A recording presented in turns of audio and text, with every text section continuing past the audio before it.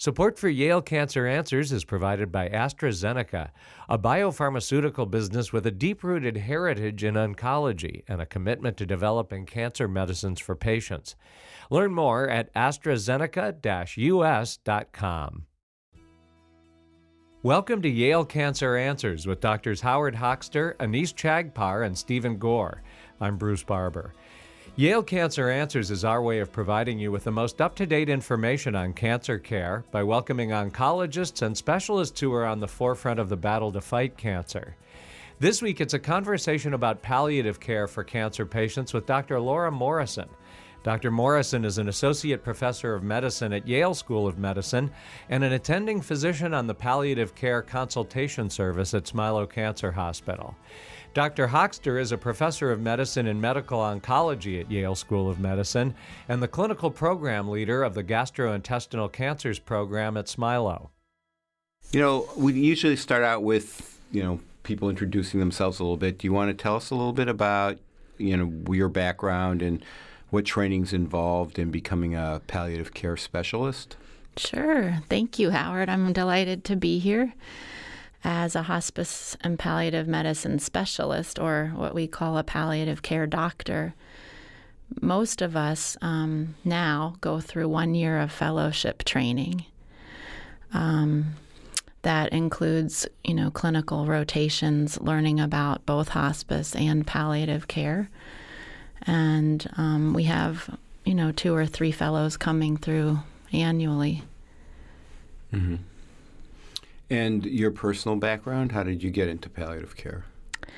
I actually had, I came through at an interesting time when palliative care was not really a known specialty. Mm-hmm. So I didn't learn about it until after I finished my internal medicine residency.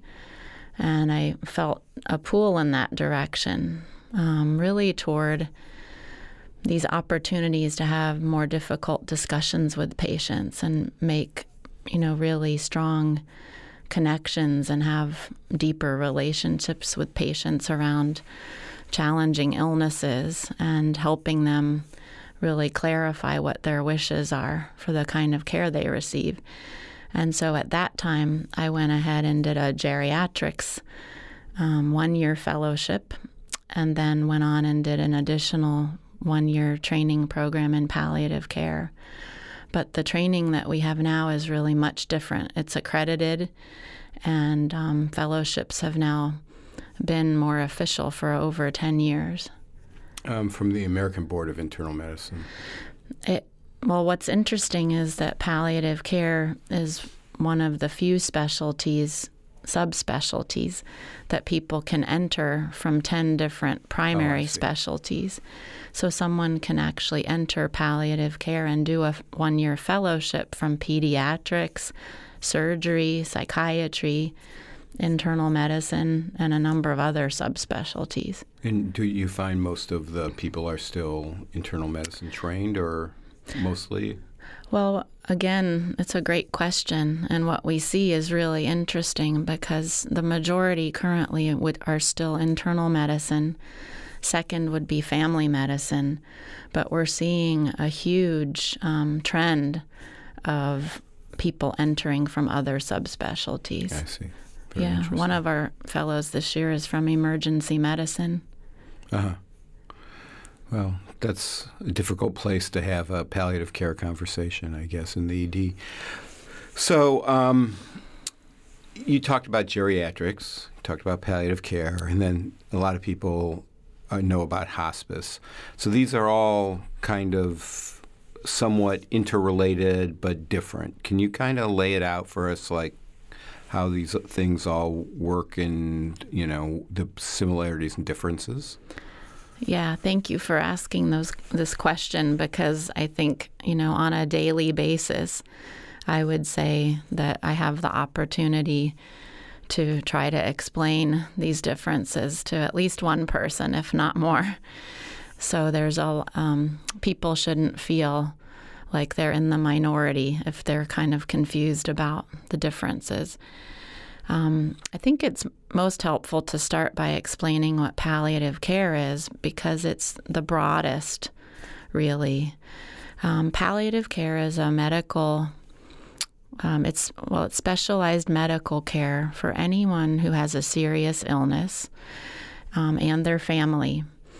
And it focuses on really improving the quality of life that person has by addressing pain as well as other distressing symptoms. What we usually say is that we provide an extra layer of support. And I think one of the critical things to realize is that palliative care is not limited in any way by time or the type of treatment someone is receiving. So palliative care can coexist with any other treatment and with any other physician that's involved. So in our setting, we're not taking over any of the management. We're there going along with all the other care that someone is getting already. So this is Yale Cancer Answers. You work at Smilow, but it's not necessarily limited to cancer, right? Correct, right. So any serious illness, current statistics would say that probably over half of the people we see at Smilow have cancer, but we are available throughout the whole Yale New Haven Hospital system, and we can see patients with heart failure, dementia, any other, organ failure, chronic obstructive pulmonary disease. Mm-hmm. So people who have serious problems from a serious illness, you're there to help relieve the symptoms. Absolutely. And so what are and how is that different from hospice, for example? Right. So that's the perfect next question. Hospice, by contrast, is one element of palliative care, but the thing that distinguishes it, which is critical to know, is that it's limited by both time and the kind of treatment someone can be receiving. So as a physician, for someone to be eligible for hospice, I need to be able to say that if their serious illness follows its natural course, that they are likely to die in the next 6 months, or that I wouldn't be surprised, even though that obviously is unfortunate. Similar. And again, that's not limited to cancer. That's correct. If they have renal, kidney failure or dementia, whatever. Exactly. So any life-limiting illness, potentially, if it seems like someone would be likely to die in the next 6 months. Important to know, though, that there's not any penalty if someone lives longer than 6 months. And we often see that with hospice support, people can live longer than 6 months. The other important criterion is that someone is not pursuing curative or life-prolonging therapy any longer. And so once again, just to summarize, for the larger palliative care that we provide here at Smilow in the hospital, people can be getting any sort of treatment, whether it's curative or life-prolonging, and they can potentially be even curable and still be getting palliative care. But for hospice, we are anticipating that the illness is going to take someone's life, and they're no longer pursuing curative or life-prolonging treatment. So for the cancer patients, as a palliative care doctor, you're trying to relieve pain probably most commonly. Exactly. Some other symptoms, nausea, vomiting, anorexia, other things that people have either from their disease or treatment. Right. So for almost every serious illness, people will have multiple symptoms. Fatigue is perhaps the most common. Pain is quite common as well, but there's a wide range of symptoms like nausea, issues with the bowels, like constipation. Depression and anxiety are something that we work on a lot with people. And I think in that regard, not only are we focusing on physical symptoms, but we're also focusing on what we call emotional coping or support. And we're also focusing a lot on support around communication. And in that regard, what I mean is really helping people identify what their goals are for their care. And so there's a lot of communication support as well. Like when I see a patient as their oncologist, I don't really usually ask them, what are your goals? But you always ask them, what are your goals? We try to ask, that question in itself can be challenging for some people. Some people don't necessarily think about their goals every day. But I think what we look for is to make sure that the treatment they're receiving is really in alignment with what they're hoping for, or maybe what is most important in their life at that time. For instance, I've had a patient who was trying to get to a grandchild's graduation, or some of these other really important events like a trip. And we would try to focus things around that, maybe even their treatment schedule, right, something, or their pain management, just trying to help them figure out how to be able to get to the event, be present, and really participate in the event by focusing on their symptoms. So, oncologists such as myself, we give a lot of treatments with a lot of side effects, and we're pretty focused on helping manage the side effects. What kind of thing do palliative care doctors add to that? That's a really important question, too, because I want people to realize that oncologists also do palliative care. Mm-hmm. Some have had even a whole fellowship, 1 year of fellowship training in palliative care. So it's really not that oncologists are not incorporating palliative care into their practice. I think what we realize is that one person can only do so much, and you're bringing up something that's somewhat unique to palliative care, in that it's not just a physician, it's a whole team of people. And so I think the oncologists and hematologists can also benefit from this whole additional team, not only a physician colleague, but nurse practitioners, chaplains, social workers, art therapists, pharmacists that are really focused on these areas. And so to answer your question, it's a whole team approach. So for instance, if someone is having anxiety, there are certainly some initial approaches that an oncologist may take as well.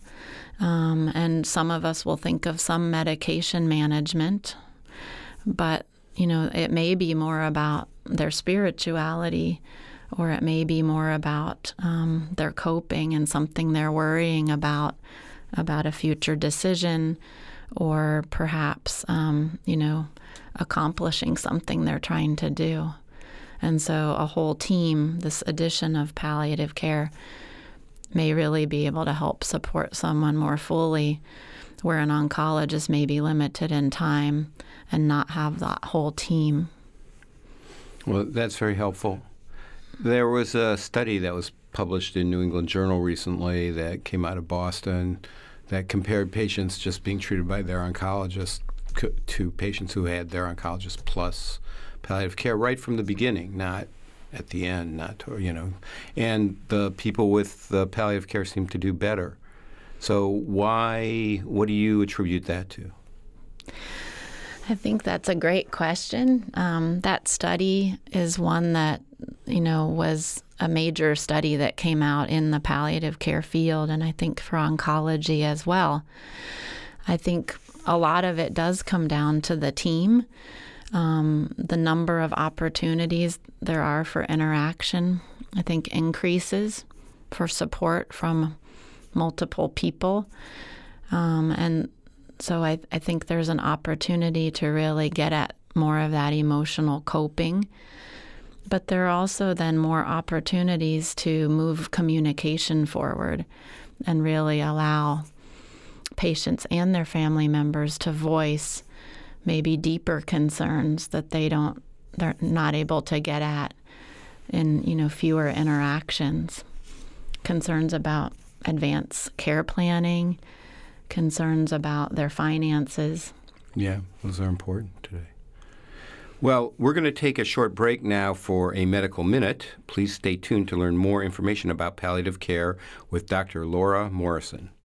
Support for Yale Cancer Answers is provided by AstraZeneca, working to change the cancer paradigm through personalized medicine. Learn more at AstraZeneca-US.com. The American Cancer Society estimates that over 53,000 new cases of pancreatic cancer will be diagnosed in the United States this year. This number represents about 3% of all cancers in the U.S. and about 7% of all cancer deaths. Clinical trials are currently being offered at federally designated comprehensive cancer centers for the treatment of advanced stage and metastatic pancreatic cancer using chemotherapy and other novel therapies. FOLFIRINOX, a combination of 5 different chemotherapies, is the latest advance in the treatment of metastatic pancreatic cancer, and research continues at centers around the world looking into targeted therapies and a recently discovered marker, HENT1. This has been a Medical Minute brought to you as a public service by Yale Cancer Center. More information is available at yalecancercenter.org. You're listening to WNPR, Connecticut's public media source for news and ideas. Welcome back to Yale Cancer Answers. This is Dr. Howard Hochster and my guest, Dr. Laura Morrison, who's joining me tonight to discuss palliative care for cancer patients. So we were just talking about a study that was recently published in a prominent journal comparing chemotherapy alone or medical oncology treatment alone to medical oncology treatment with early palliative care for lung cancer patients. And the group that got palliative care had a lot of better outcomes. So what did they find in that study, and how does that dovetail with your personal experience? Yeah, that's a really terrific question. This study was really unique in looking at a group of newly diagnosed patients with non-small cell lung cancer. And all of these patients actually had metastatic disease at diagnosis. So they already had very advanced illness. One group was randomized to normal oncology treatment, and the other one got the same treatment but had a palliative care intervention, which largely included contact with palliative care when they were in the hospital, but more so when they were following in clinic. And so the interesting results were that the people who had the palliative care added had less depression documented, higher quality of life measures, and over time, toward the end of their life, it appeared that their wishes were followed more closely when they expressed wishes for less aggressive treatment and more of a comfort focus at the end of life, including getting to hospice more. Later analysis also showed that the people in both groups got the same amount of chemotherapy. So the amount of treatment really did not change as far as the cancer-directed therapy. And I think the other part you were referring to was that the patients that got palliative care were documented to actually live almost 3 months longer than the patients who didn't get palliative care. And so obviously that was a major finding. Similar follow-up studies have shown a similar trend. And so what I think we take away from that is that, not every patient is going to live 3 months longer, but certainly their lifespan isn't going to be shorter. So that's very reassuring and kind of goes along with what I said earlier about some people living longer in hospice. And so, again, I think it's that the support, the added support on top of the support that the oncologist and the staff were providing seems to really have a positive outcome and people really being on top of getting the care that they're really looking for. So it's like, an additional lifeline or phone a friend. You've got another group of people to go to help you out with problems, to ask questions. Absolutely. And typically that would again include, as hospice has a similar team dynamic of multiple people there, but palliative care does as well. And so all of those folks would have had a chaplain, a social worker, registered nurses, as well as nurse practitioners available to them, along with perhaps other therapists like art therapy or music therapy. Mm-hmm. And do you see the role or what you do a little different when it's earlier on in patient course of disease and later on? And, how do you transition people with end-of-life issues? Right. So what we see now nationally is that the trend really is toward earlier referral. And so I think that's a key message we want people to understand today, is that palliative care can have a role much earlier in cancer, but also in heart failure and dementia. From the study we've been talking about, it became very clear on a national level that it probably makes sense for many patients with lung cancer, colon cancer, some of specifically the solid tumors, to perhaps be referred to palliative care as soon as we know that they have cancer that has spread, or what we call metastatic disease. But any patient, even as early as diagnosis, is really eligible for palliative care. And so as a palliative care specialist, I do now have more opportunity to see people very early. I have seen patients in the last couple of years who are 5 to 10 years into their course. I remember a specific breast cancer patient who I saw probably 8 or more years into her course. And we met, and I remember her essentially saying, "Why didn't I hear about you 5 years ago?" She was really feeling that she could have benefited from some of this extra support much earlier. And so we do see people now much earlier. And I think the oncologists are really seeing the benefit of bringing us in.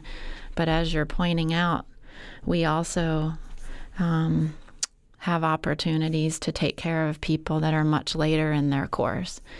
We are always still hoping that things will go as well as they can, and perhaps there will be some curative option. But we do find that we take care of many people who have their disease that's progressing through treatment, and we are at the end of life for them. And so we really do help a lot with that whole area of support, that whole person and their family toward the end of life as well. And so how should physicians introduce this to patients, and what should patients take away if the doctor says, "Hey, I'd like you to go to the palliative care clinic"? I mean, they're already tied up with coming every couple of weeks for chemo and the nurses and the treatments and calling with the side effects and whatever. It's another clinic visit. Right. So. Right. I think there are two parts there to that question. One is, how does an oncologist, or how does a cardiologist, or how does a geriatrician bring in palliative care? And I think a lot of our health care provider colleagues, even nurse practitioners, physicians' assistants, registered nurses, I think underestimate their role at sort of providing that link to our care that we can provide in palliative care. The voice of oncologists and the voice of even registered nurses at the bedside is very strong in helping patients and families realize how much they can benefit from that extra support. And so I think, as I was saying before, I think there's much more recognition now that especially when people have metastatic cancer, that can be one point of at least reassessing whether palliative care could have a role. We're finding now, interestingly, that it's not uncommon at all to receive referrals to us where the patient or family have actually initiated wanting palliative care. So that's a new trend as well. But your point about adding on additional visits is a challenging one. And certainly when I meet a patient and their family in the hospital, we talk about whether it makes sense to add on a clinic. In our own setting, sometimes we're able to coordinate the visits so that it's not an extra trip. But I think when people are in other hospital settings and other healthcare settings, it certainly can be a bit of an added burden in itself to add another doctor, to add another potential clinic. But I think it's a matter of kind of weighing the risks, the burdens and benefits, so to speak. Right. Yeah. Obviously there are particular people who are looking for these things. So patients should not feel embarrassed, should not feel shy about saying to their oncologist, their nurse practitioners, whatever, or if it even is another, serious illness that's life-threatening, I'd like to see a palliative care team. Mm-hmm. Yeah, so one thing that I can share additionally is that in the last 15 years, the number of palliative care services nationally has grown tremendously. So by far the majority of hospitals in the United States now have palliative care services. That may vary from a huge full team to maybe even just having one nurse practitioner or one doctor. So in some settings, it's still quite limited as far as the person power to be out seeing patients. But I think our listeners need to know that, throughout Connecticut, palliative care is really quite available, not just here at Smilow. That care is available throughout the spectrum as well. In hospitals, there are palliative care clinics, although those are less common.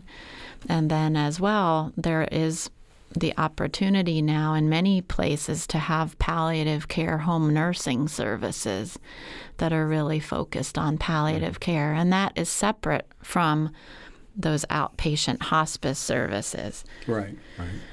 So, when we're treating the patient, we're pretty much focused on the patient and what we're doing for them, what we're doing to them, what we're doing to help them cope with what we're doing to them. But there are a lot of other people involved, and sometimes I find like the caregivers are kind of the unsung heroes, especially when people have long illnesses and they can get treated for years today. That's a big burden on the caregivers. So you provide services to the caregivers too, unlike the primary oncologist. Well, I think all of us know that oncologists are trying to be tuned in to the family members as well. But again, time is limited and the training is limited. And having a whole team that can attend to family members as well as the patient is very powerful at times. And so, yes, I agree with you. The caregivers are often, just so inspiring. Dr. Laura Morrison is an associate professor of medicine at Yale School of Medicine and an attending physician on the palliative care consultation service at Smilow Cancer Hospital.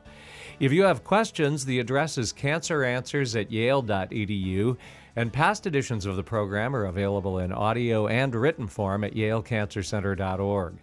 I'm Bruce Barber, reminding you to tune in each week to learn more about the fight against cancer here on WNPR, Connecticut's public media source for news and ideas.